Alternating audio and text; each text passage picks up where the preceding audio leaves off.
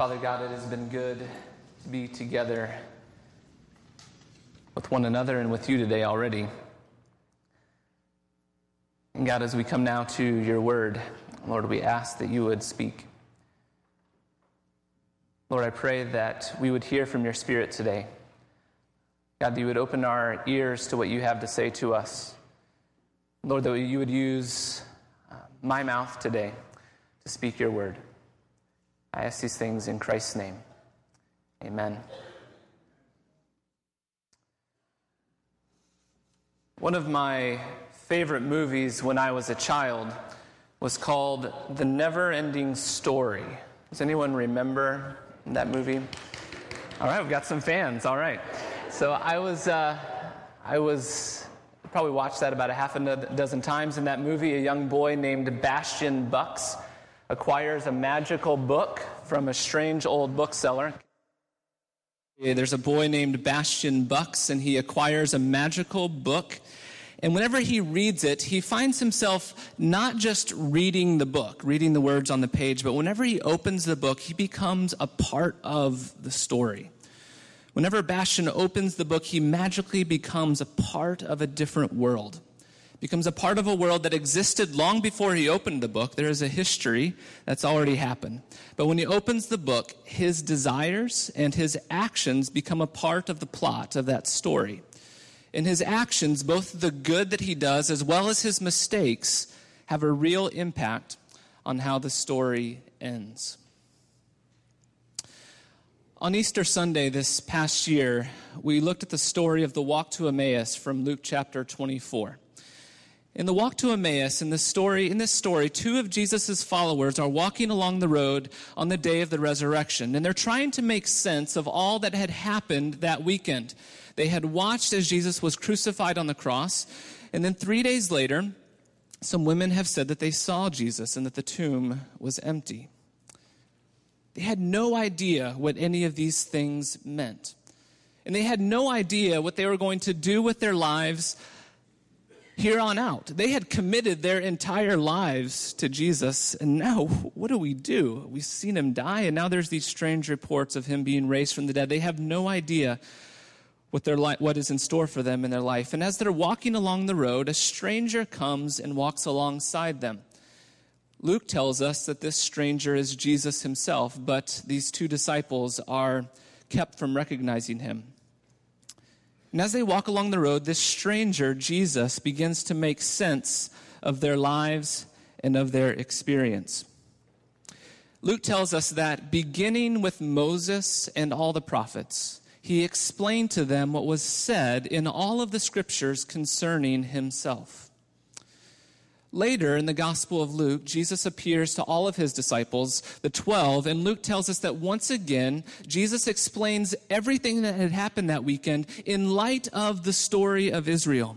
Jesus said to them, "This is what I told you while I was still with you. Everything must be fulfilled as it was written about me in the law of Moses, the prophets, and the Psalms." And then he opened their minds so that they could understand the scriptures. He told them, "This is what is written. The Messiah will suffer and rise from the dead on the third day, and repentance for the forgiveness of sins will be preached in his names to all nations, beginning in Jerusalem. You are witnesses of these things. I am going to send you what my Father has promised. Stay in the city until you have been clothed with power from on high." The coming of Jesus into the world, the life, the death, the resurrection of Jesus was not a brand new thing that God was doing in the world. The coming of Jesus was the climax of a story that God had been telling from the beginning of time.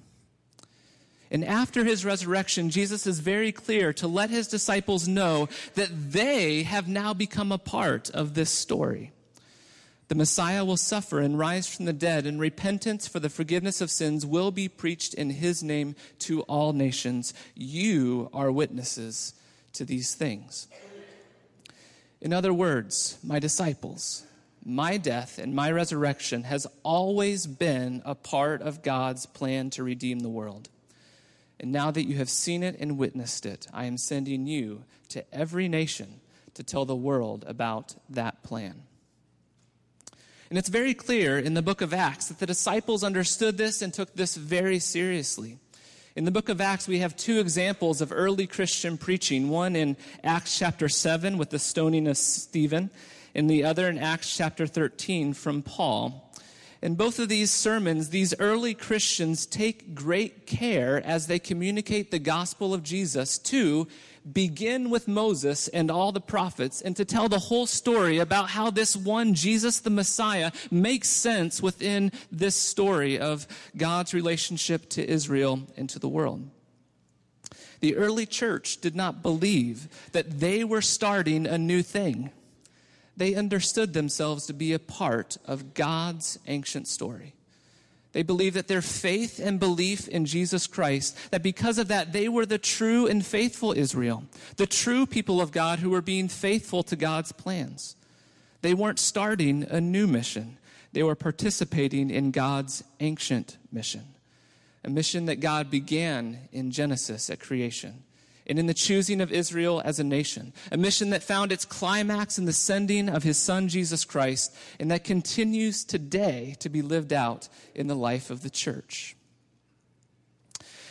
And God's ancient mission is this, that the whole earth would be filled with his glory.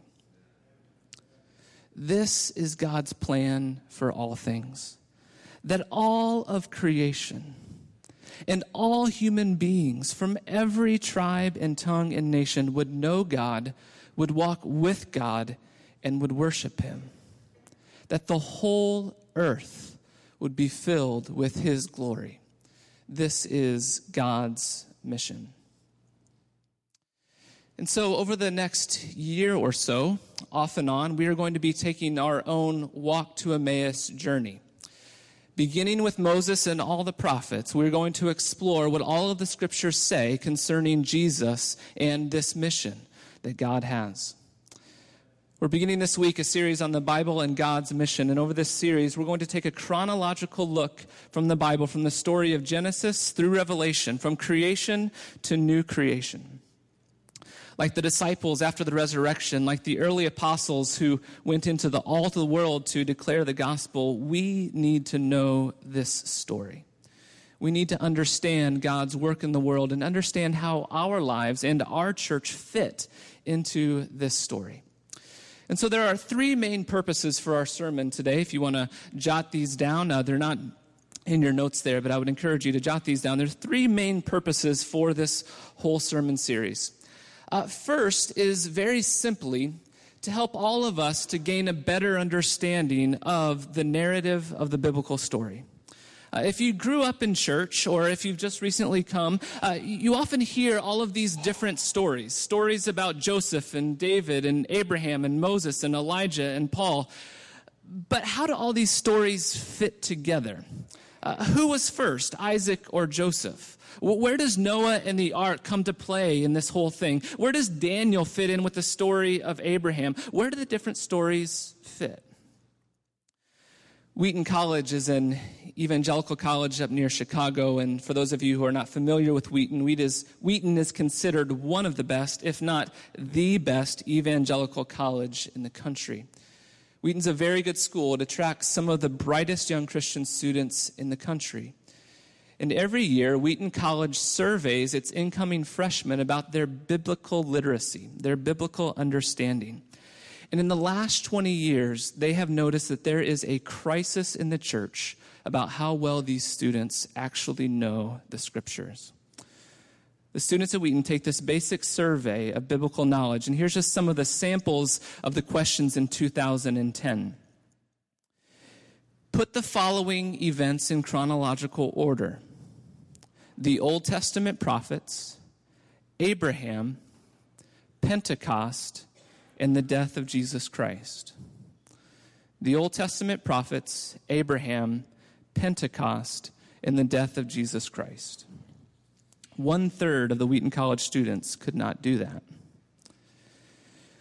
Another question, put the following in chronological order: Moses in Egypt, Isaac's birth, King Saul's death, and Judah's exile. Half of the incoming students could not put those in biblical chronological order. 1/3 of the students could not say that Paul's travels were found in the book of Acts.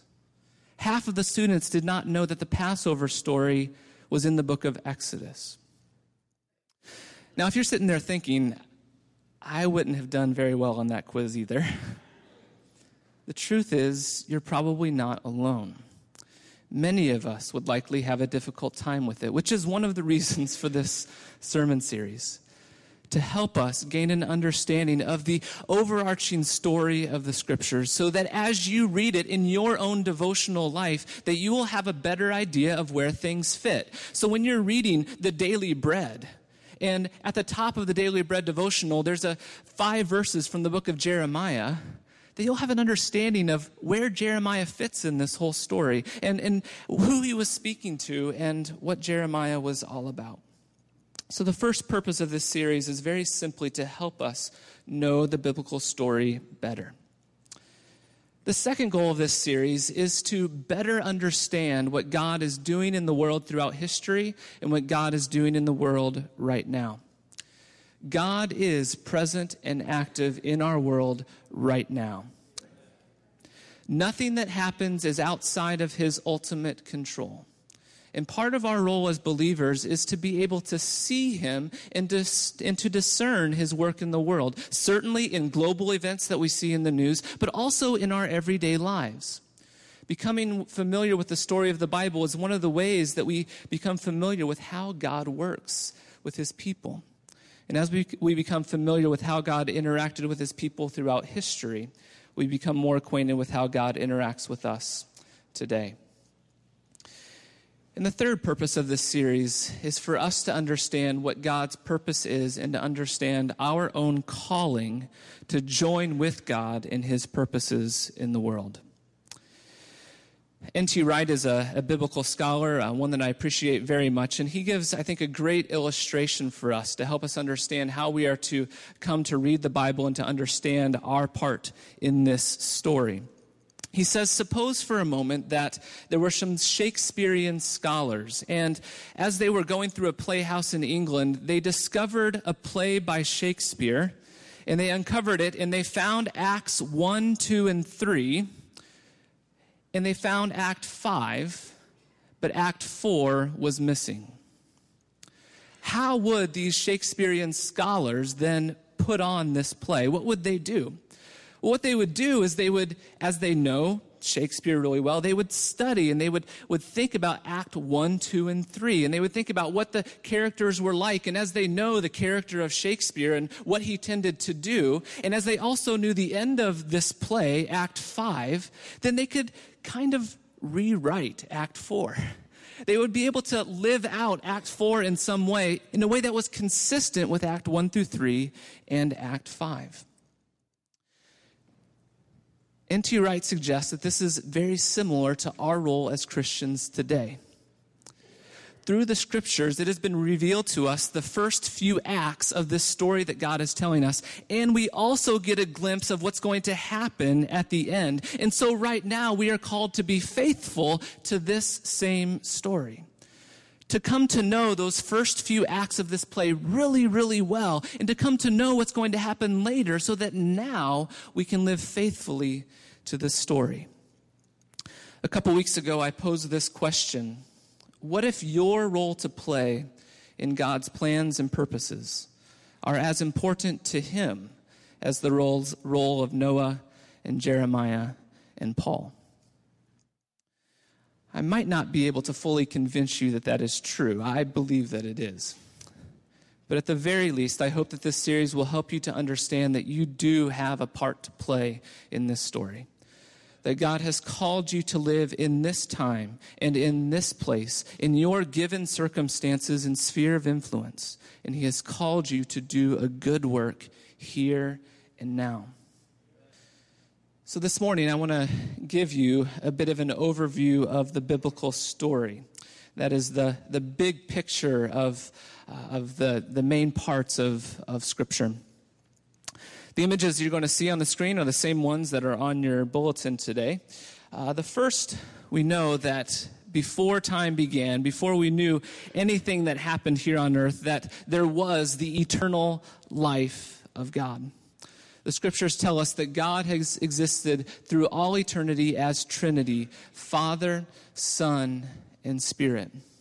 And at some point in God's eternal past, if you can put a point in eternity, that's a whole other metaphysical question we won't get in today, but at some point in God's eternal past, he chose to create the world out of the overflow of the love that he has for himself, Father, Son, and Spirit.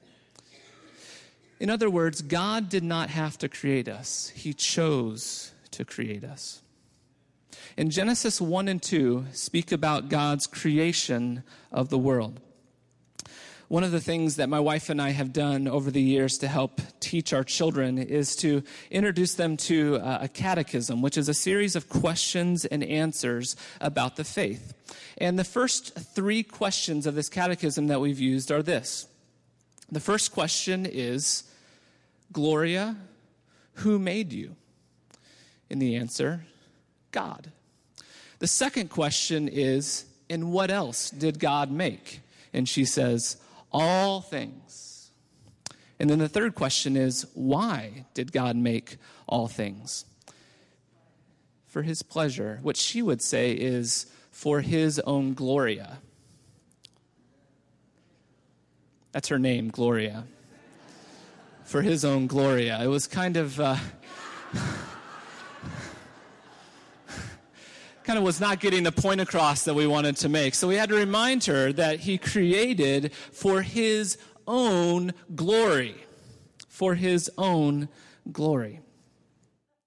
In Genesis 1 and 2, we read the story of creation. God, without any other compulsion other than his divine love, creates the world. And with the power of his word, he speaks creation into existence for his own glory. And for the next 4 weeks, we're going to settle in slowly and take a look at Genesis 1 and 2 and some of the other scripture passages that speak about God's creative work. Because these chapters tell us a lot about ourselves and a lot about the world, about what it means to be stewards over God's creation, about the meaning of marriage and the gift of being male and female, about the calling to do good work in the world, and about the calling to rest and to take pleasure in God and in his creation. The early chapters of Genesis tell us much about the world and about who we are as human beings. And so we're going to take a slow look at this first part of God's story, the story of creation in Genesis 1 and 2. We see in these chapters that God made creation and that he said that it was good. And it was good before humanity ever got there. God said that it was good. In other words, creation is not good simply because you and I walk outside on a beautiful day and recognize, wow, this is a good creation. It was good before humanity ever got here. It is good because of God's divine approval of it. And God has a purpose for it. And that purpose is that he would be glorified in it. We read in the biblical story that creation is given to us for our benefit as humans, but that is not the only reason that it is good. God said his creation was good. And we see that his creation was good because all of his creation is meant to glorify him. Human beings are not the only thing in the world that give glory to God. All creation proclaims his name. But human beings, we see in this story, are unique in God's creation. The creation story in Genesis 1 and 2 says that humanity was created in God's image. And in a couple weeks, we'll explore the richness of that. The second part of this story is the fall of humanity. In Genesis 3, the first human beings, Adam and Eve, reject God's purposes for them. They do not give glory to God, but instead seek after their own interests and purposes, and sin and evil enter into the world.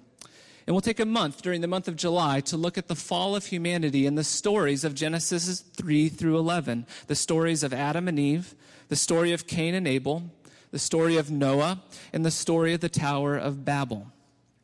God's mission is that he would receive glory from all of his creation, but human beings have consistently rejected that plan. And in Genesis 3 through 11, we have these early stories, Cain and Abel, and the story of the world in Noah's time, and the story of the Tower of Babel, and of course, at the beginning, Adam and Eve. And we see these stories of humanity's rebellion over and over again, but that God chooses to preserve his creation and his people.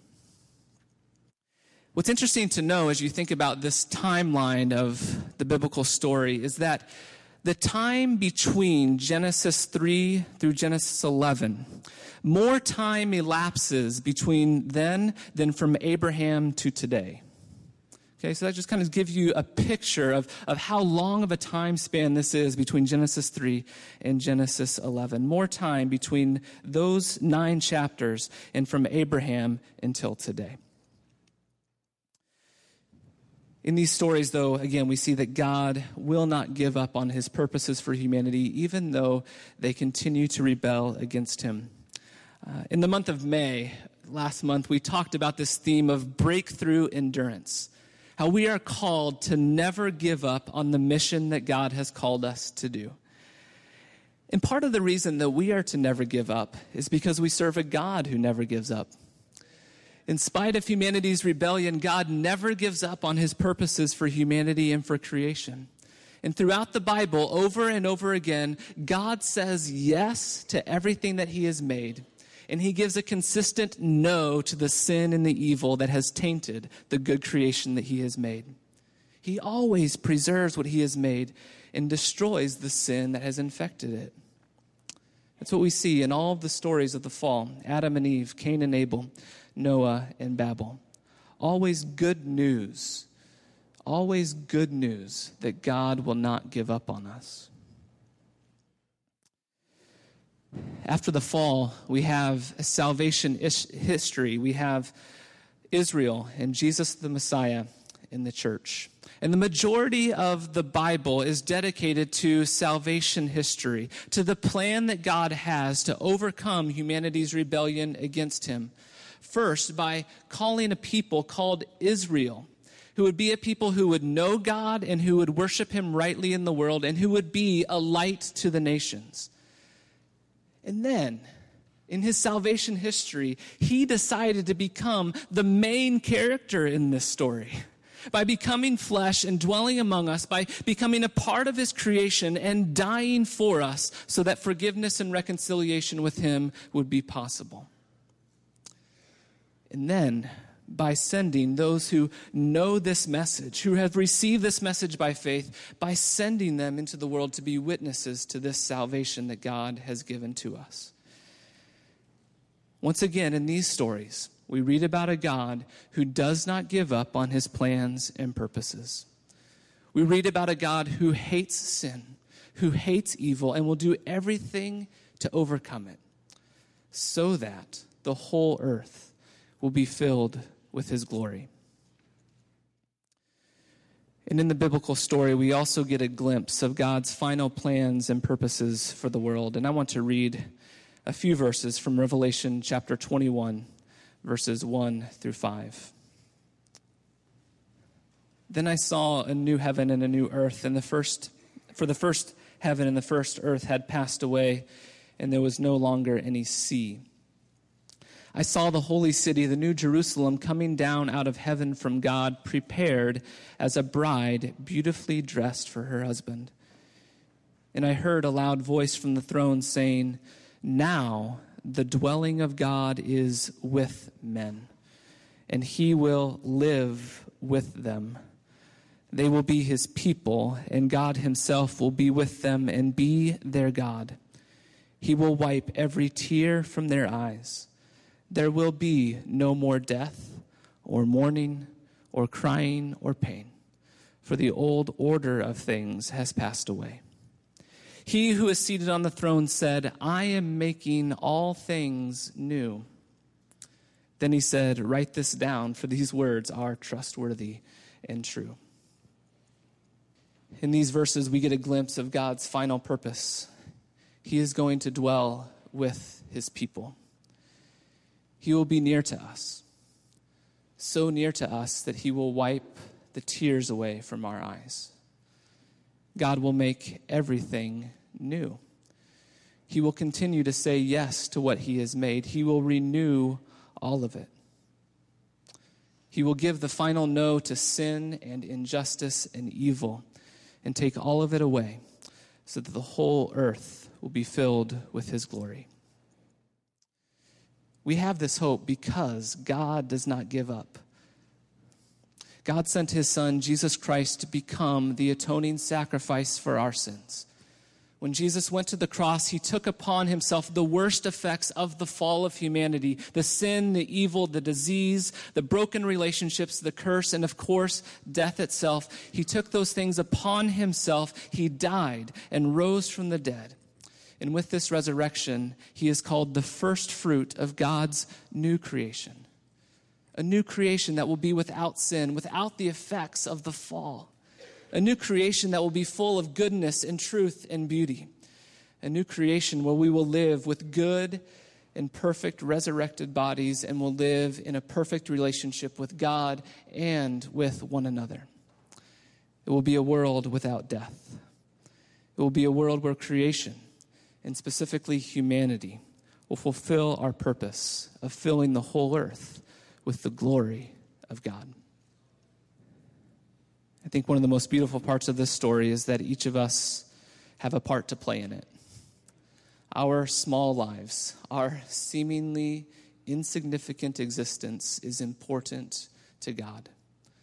And so we are called to listen and to pay attention to this story, to know it well so that we can join in on what God is doing. So we are providing a few resources for you over these next few months. First of all, tonight, our brother Steve is leading a Bible study on how to read the Bible. It's not a coincidence that we're starting that Bible study today as we start this new series on the Bible and God's mission. So this is a few weeks for you to take advantage of if you're able and if you want to come and to learn a bit more about how to study the Bible. Secondly, at the back at the Welcome Center on this side are copies of a 180-day Bible reading plan. This will not take you through the whole Bible. You will not read the whole Bible in those 180 days. Instead, it will take you through the overarching narrative of the Scriptures.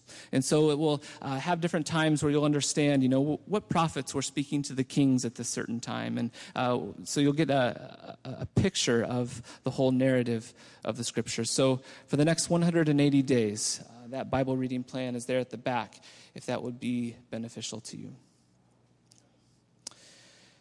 Would you join me in prayer? God, we thank you for your very good work. God, we thank you that in spite of humanity's rebellion, and not just humanity's rebellion in general, but our rebellion specifically, that you have not given up on us.